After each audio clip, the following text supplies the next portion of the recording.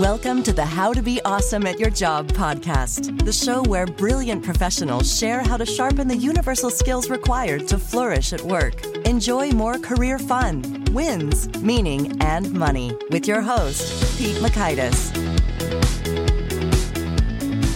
Hello and welcome to episode 811 with Alex Budak. Alex has some excellent wisdom on how you can lead good change no matter what your level or title or role. So you'll learn 1, why you don't need titles to be a leader. 2, the 5 influence superpowers. And 3, how to build your leadership skills one moment at a time. So if you want to check out the show notes or the transcript or some of the links to bits that we mentioned here, please pay us a visit over at awesomeatyourjob.com/EP. 811. And if you're at awesomeatyourjob.com, you can find all kinds of goodies, such as the Gold Nugget email list, which summarizes the actionable wisdom that a guest shares in a quick email. You can read in about 2 or 3 minutes.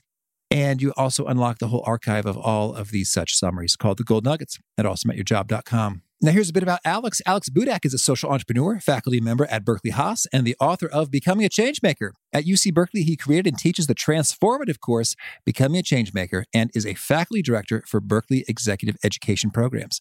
Alex is a social entrepreneur who co-founded Start Some Good and held leadership positions at Reach for Change and Change.org. He has spoken around the world from Cambodia to Ukraine to the Arctic Circle and received degrees from UCLA and Georgetown. Big thanks to Alex for sharing his wisdom with us. And big thanks to our sponsors. Check them out. One sponsor to check out is LinkedIn Jobs. Did you know that you can post a job for free at linkedin.com/beawesome? And with a fresh year, perhaps you're like many small business owners looking for some fresh insight and talent to make 2024 extra amazing. Well, LinkedIn Jobs has created tremendous tools to help you find the right professionals for your team faster and free. I love how they make it so easy with their promotion and selection tools. LinkedIn isn't just another job board. No. LinkedIn has a vast network of more than 1 billion professionals, which makes it the best place to hire. Here's some fun facts. 86% of small businesses get a qualified candidate within 24 hours, and small businesses rate LinkedIn Jobs number 1 in delivering quality hires versus leading competitors. You can post your job for free at linkedin.com/beawesome. That's linkedin.com/BEAWESOME, as in you are being awesome, be awesome, to post your job for free. Terms and conditions do apply. Now, here's Alex. Alex, welcome to How to Be Awesome at Your Job. Hey, Pete, thank you for having me. Well, I'm excited to be chatting about change making, becoming a change maker, your book and expertise. Could you kick us off with a particularly inspiring example of change making that you find extra touching personally? I mean, there's so many. I get to spend my days surrounded by inspiring change makers. But I'll tell one story. This is Ibrahim Baldé. He was a student of mine in my class at UC Berkeley. He took the class as a freshman. And one of the things I teach in my class is be the ex you wish you had. Be the friend you wish you had. Be the leader you wish you had. Be the mentor you wish you had. And so at Berkeley, as a Black student, he felt like there wasn't enough community, not a lot of resources. And so in office hours, we talked about that. And so in the class, he decided for his Changemaker project, he would start a small little pilot program, just a small way to find ways to better support the Black community at UC Berkeley. Over the 4 years he was at Cal, the idea grew and grew and grew. And by the time he graduated, it turned into its own standalone startup. It's called Black Book University.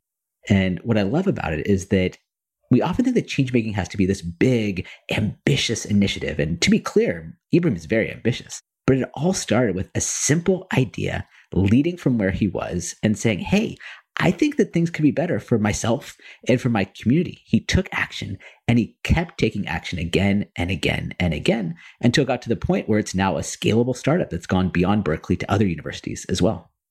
Okay, interesting. And so is he running that startup? Are other folks at the helm, or where's that now? Yeah, he's the co-founder, but he's got a team around him, but continues to be involved. And I think it's super inspiring to see the way that he's taken an idea and scaled it. Beautiful. Okay. Well, so then that's one discovery right there, is that you can start small and it doesn't have to be super dramatic, and it just one step at a time, it grows. It's cool. Can you tell me any other noteworthy, counterintuitive, or surprising discoveries you've made about change making from your work and research? Yeah, here's the thing. So, I of course, teach at UC Berkeley's Haas School of Business, but I think the way that we often teach leadership, especially at business schools, is broken. We often like to tell the story of the single heroic leader. So maybe we talk about Lech Walesa scaling the wall, or we talk about Steve Jobs pulling the iPhone out of his pocket. And those are important and inspiring moments of leadership, to be sure. But so often when we see those acts of leadership, many of us can say, well, I'm not naturally as outgoing as them. I'm not an extrovert. I'm not charismatic like them. Is leadership for me? And what my original research shows and what my experience teaching changemakers around the world shows is that each of us can be changemakers. I think we need to stop thinking of leadership as an act. So here's a fundamental belief that I've found in my research. It's that leaders might be scarce, but leadership is abundant. There might only be one CEO, only 5 vice presidents, but all of us can practice leadership from where we are. We need to start separating acts of leadership from titles of leadership and start seeing that each of us can lead change from wherever we are. Mm-hmm. All right. That sounds good. All right. Well, then that kind of sounds like the big idea with the book, Becoming a Changemaker, an actionable, inclusive guide to leading positive change at any level. Or is there another core thesis you want to put out there? Yeah. So the red thread that drives through all of it, the beating heart of this book, is that theme of inclusivity. In the book, I tell the stories of over 50 different changemakers, ranging from a sales associate at Walmart who fought for equal parental leave between both associates and executives. I talk about social entrepreneurs, and I tell the story of a guy who just was really passionate about composting and wanted his whole team to start composting. And so I think that's the crucial theme, is that changemaking is for all of us.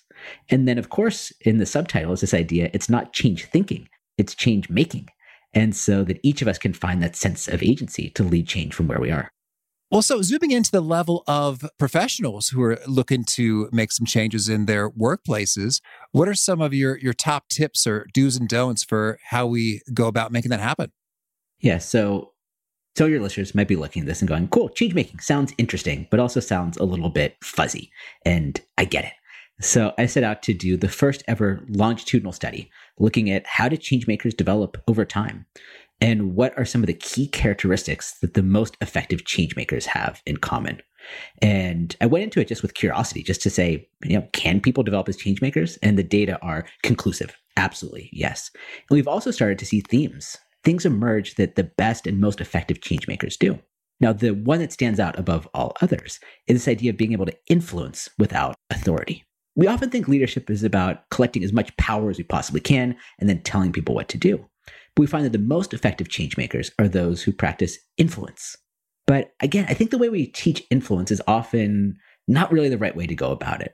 It can often feel sleazy or transactional. It's like the reciprocity effect. Pete, I do a favor for you, then you feel pressure to do a favor for me. I'm sure you do the same for me, Alex. Exactly. And I want to think about how we can influence more sustainably and for the long term. And so based on the research, based on my experience coaching, mentoring, advising changemakers, I developed what I call my 5 influence superpowers. These are ways of influencing that are sustainable and for the long term, ways of bringing others into your change efforts. And I've seen in working with change makers, middle managers, senior managers, these are ways you can get other people excited about your change efforts. So I'll go through them quickly so we can get a sense of what these 5 influence superpowers are. Yes, let's do it. The first is empathy. So being able to put yourself in someone else's shoes. Patty Sanchez wrote in Harvard Business Review, finding that 1 in 2 C-suite executives, when they're leading change, they don't take into account how people on the front lines will appreciate that change. It's crucial before you lead change that you understand how might others appreciate that. Are they new to the job and scared, trying to make sense of how things work? Are they overwhelmed and overworked? Where are they coming from when they get this change? It's not enough to just be right. How you influence makes a huge difference. And I think empathy starts to unlock your ability to engage people in that change. All right. And so then we take into account how others are impacted, how they're feeling it. Can you share with us a tip or tool or tactic or approach to get a better view of that? Yeah, so here's a super practical one, which ties into the second of the superpowers, which is safety. Making it safe for others to be part of change with you. So I'm at UC Berkeley. It's a big bureaucracy. And as you can imagine, there's a lot of people who are a bit hesitant to pursue change efforts. And so one of the things I've learned is to lean into empathy, to understand where they're coming from and get that maybe they're a bit more risk averse than I am. And so I'll go to them and say, look, I know that this is a risk you're taking to come along with me, but here's my promise. If this works, I promise you will get the praise. And if it doesn't work, I promise that I will take the blame. That's a small way you can make it safe for others to be part of your change efforts. That's all rooted in first empathizing with them and understanding where they're coming from. Mm-hmm. That's good. And the praise and blame, I suppose we can talk about safety. There's a number of dimensions. So one is the social consequences, I guess is the word, associated with how something goes down, if it's a smashing success or a disappointment. So there's the social bits. And then I suppose to the extent that there is, I don't know, rework or extra time, money, effort that has to be applied to fix, to undo, to rejigger, whatever you're changing, that you're willing to make it safe for that person by volunteering to be on the hook for all that. Yeah, that's right. Or finding ways to support them and getting the resources that they need. And that really ties into the third influence superpower, which is vision, which is that when you're bringing a lot of different people together along on your work, it's so crucial that they feel how they're part of the larger mission.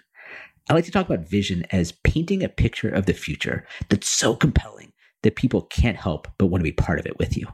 And so part of your job when you try to influence folks is to find ways to help them see how this one little thing that they're doing, which might feel so tangential, is actually core to the overall work that the organization is doing. So leaning into that vision, helping paint that picture, and helping people see that it's not just busy work, that this busy work is actually leading to something much more meaningful and bigger than themselves.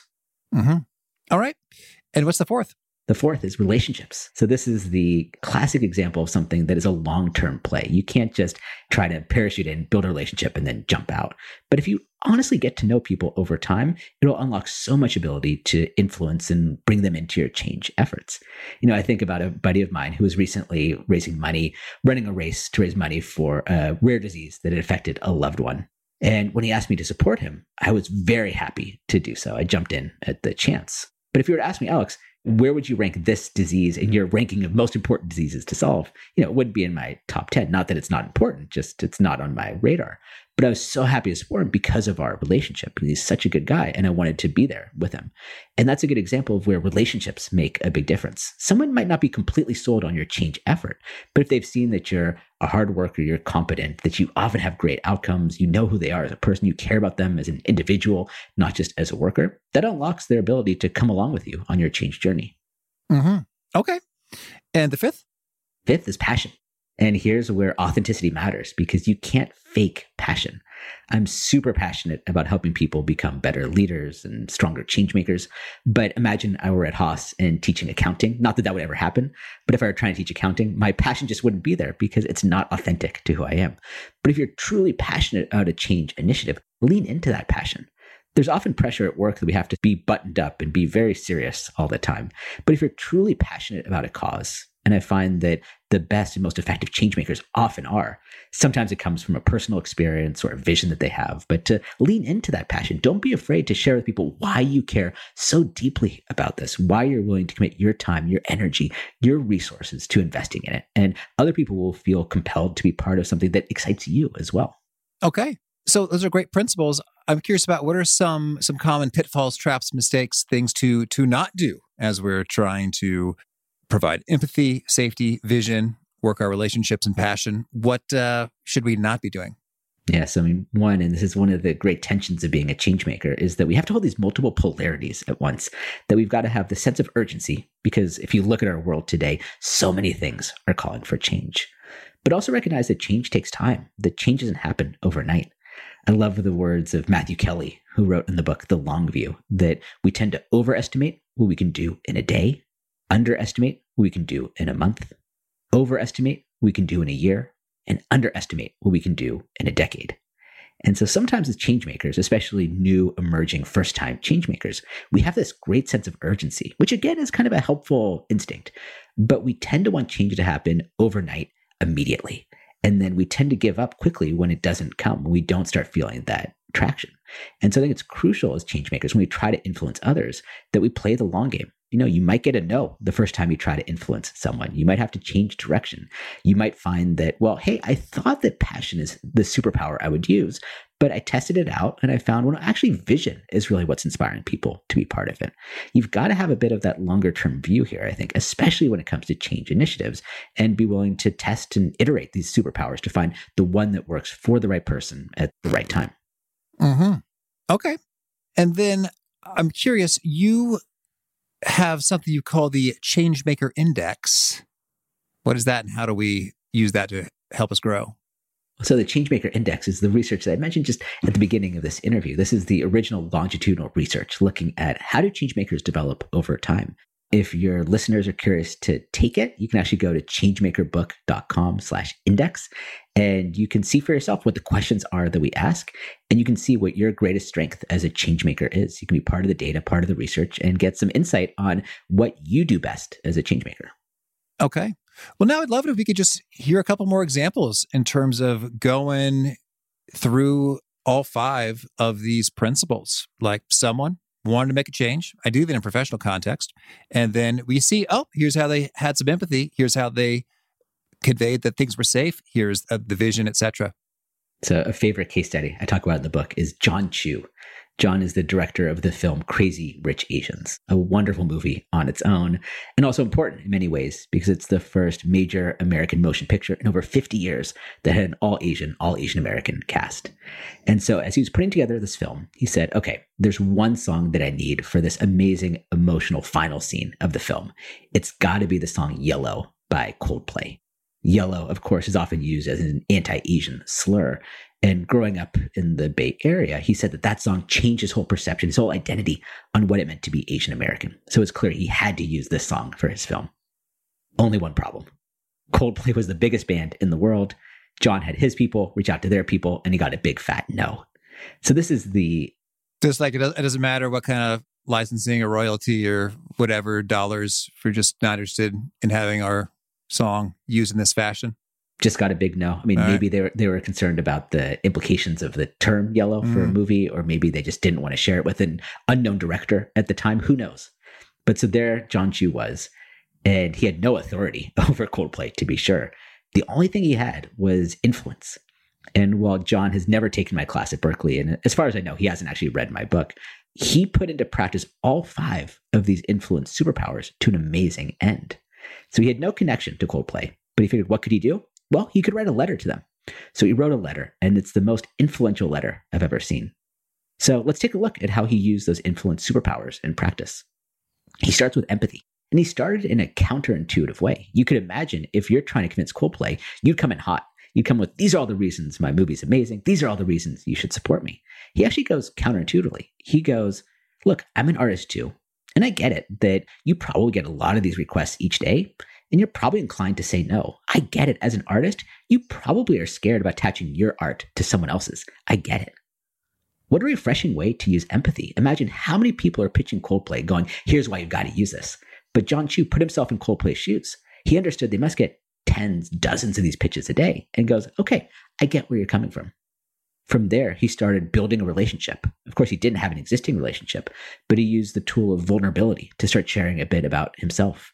He talked about how growing up, the song changed his life, changed his outlook, changed the way he thought about what it meant to be Asian American. Talked about the impact that their song had on him as a person. He's revealing a bit of himself, his own personality, his own experiences as a way of building that relationship with the band members. From there, he pivots into passion.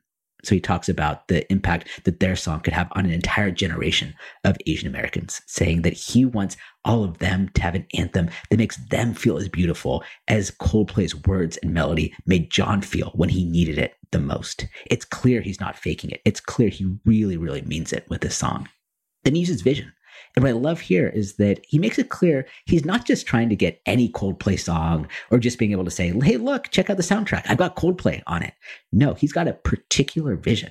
He talks about that final scene in the film and how the song would be used over what he calls an empowering emotional march. He paints the picture for Coldplay so they can understand how he would be using their song, not just so it's a Coldplay song, but in a very particular artistic fashion. And then finally, he ends with safety.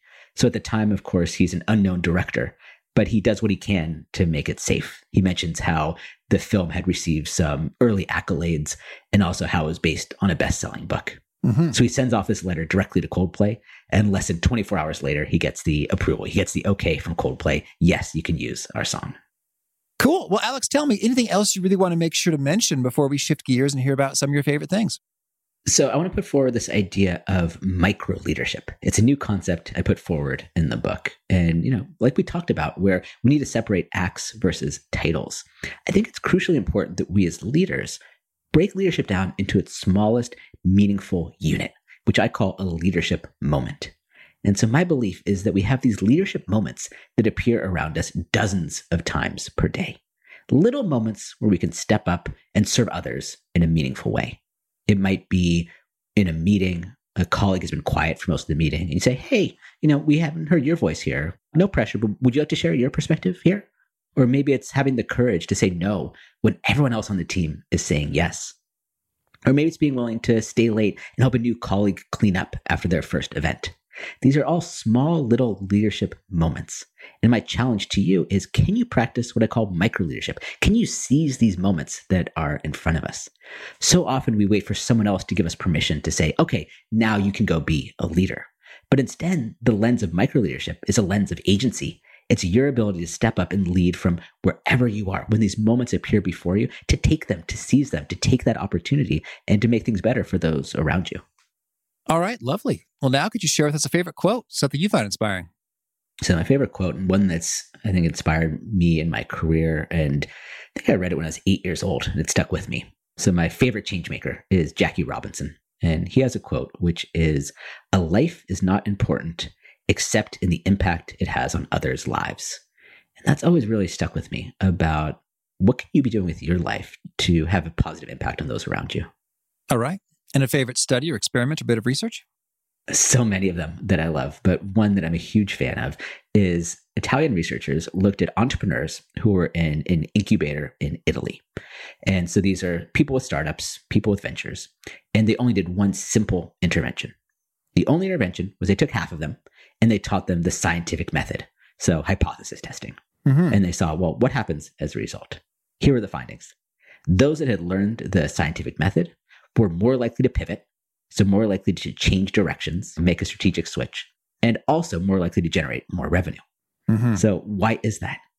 The way I teach it in my class at Berkeley is that when we're leading change, when we're leading anything new, we tend to put so much of our own identity into it.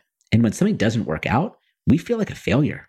It makes us scared to take chances because we know if this doesn't work out, well, that reflects really poorly on me. But think about a scientist. A scientist in a lab has hypotheses. When she tries a test and it doesn't work, she doesn't say, oh, I'm a bad scientist because it didn't work out. No, she goes, okay, cool. I learned something from this. And now I'll try another experiment and another and another. And what we find is that when this is applied to entrepreneurship, or I would say change making more broadly, it helps us take the sting out of failure because we just lean into our curiosity. We say, I wonder if, what would happen if? And that allows us to be more creative, to take more risks, and to not take things so personally. All right. And a favorite book? Tons of books, but my favorite, I think, one that I just reread for the first time in a few years is a book called Life Entrepreneurs. It's by Greg Vanerick and Christopher Gergen. And it's all about how you can use the tools of entrepreneurship, not to scale a business or a nonprofit, but to build a life that you want, to build a meaningful life. I find that really moving. And it's a book that I read just as I was beginning my own changemaker journey, and one I return to every few years for a bit of inspiration. All right. And a favorite tool, something you use to be awesome at your job? So I love the tool Superhuman, which is an email client. Oh, yes, me too. Complete game changer. I think all of us spend more time in our email inbox than we would like. And this app truly lives up to its name, makes you superhuman. When I'm sending out tons of emails, you can set reminders, you can delay emails. So I'm not sending emails at midnight. Just a super, super tool and well worth it. And a favorite habit? Walks. I'm a big believer in taking walks. My wife and I have a 22-month-old at home. And so you can imagine life is pretty crazy. But she and I both prioritize making sure that each of us get a walk in almost every night. Sometimes I listen to music. Sometimes I listen to a favorite podcast like this one. Or sometimes I just walk without anything in my ears. And it's an amazing way to get a little bit of physical activity, get a little bit of space, a little bit of fresh air, and a little bit of time to yourself. And so that's a habit that I cannot imagine doing without. Okay. Is there a key nugget you share that really seems to connect and resonate with folks? You hear them quote it back to you again and again? I think the way I start my Berkeley class, the way I start my book, Becoming a Changemaker, is with the words, "The world has never been more ready for you." And that's my fundamental belief, which is that there's never been a better time than right now to go lead positive change. When you look at the world today, there's all too many challenges, all too many barriers, all too many injustices. When you look at the work world, there's all too many things that need to be changed. But I believe there's never been a better time than right now for each of us to step up and become change makers. All right. And if folks want to learn more or get in touch, where would you point them? So love to connect with you. Find me on LinkedIn, which is my main social network. Check out the book at changemakerbook.com and my personal website, alexbudak.com. All right. And do you have a final challenge or call to action for folks looking to be awesome at their jobs? So here's my challenge to you based on the research I shared with the Italian researchers. Go out and fail at something. Go try something. And even if the risks are that it probably won't succeed, go give it a shot. Use that scientific method and put yourself out there. I think you'll find that, like lots of my students, when I give them this challenge, they'll find that failure isn't fatal. And sometimes, even though we're sure we'll get rejected, we actually get a yes. So my challenge to you is to go practice some failure. Go put yourself out there and see what happens as a result. All right. Beautiful. Alex, this has been a treat. I wish you much luck and fun in your change making. Thanks, Pete. Really enjoyed the conversation. I really appreciated Alex's perspective about the micro leadership, because the word leadership itself could be so lofty and grandiose. And when you zoom right into the individual exchange or interaction or conversation, you go, oh, okay. Leadership is happening right here, right now. And in a way that kind of ennobles the moment and makes it all the more grand, poignant, full of possibility, and kind of inspires me to step up my awareness and presence to make that conversation as powerful as it can be. So if you want to check out the show notes and the transcript and the links to items that we've mentioned, please drop on by awesomeatyourjob.com/EP811. Hope to catch you next time. And peace. Thanks for listening. To get the most out of the show, we recommend 2 key things. First, check out the extra resources at awesomeatyourjob.com. You can find this episode's transcript and links, as well as the perfect episode for your situation. You can search the full text transcripts of hundreds of episodes or explore episodes tagged by topic and competency covered. Second, subscribe to the podcast and get future episodes automatically. You can subscribe by telling Siri and several other smartphones and speakers, subscribe to the How to Be Awesome at Your Job podcast, or by tapping subscribe in your podcast player of choice. If you'd like some extra help figuring out podcasts and how subscriptions work, visit awesomeatyourjob.com/subscribe for guidance. Hope to catch you on the next episode of How to Be Awesome at Your Job. Look around. You can find cars like these on AutoTrader, like that car right in your tail. Or if you're tailgating right now, all those cars doubling as kitchens and living rooms are on AutoTrader too. Are you working out and listening to this ad at the same time? Well, multitasking pro, cars like the ones in the gym parking lot are for sale on AutoTrader. New cars, used cars, electric cars, maybe even flying cars. Okay, no flying cars, but as soon as they get invented, they'll be on AutoTrader. Just you wait. AutoTrader.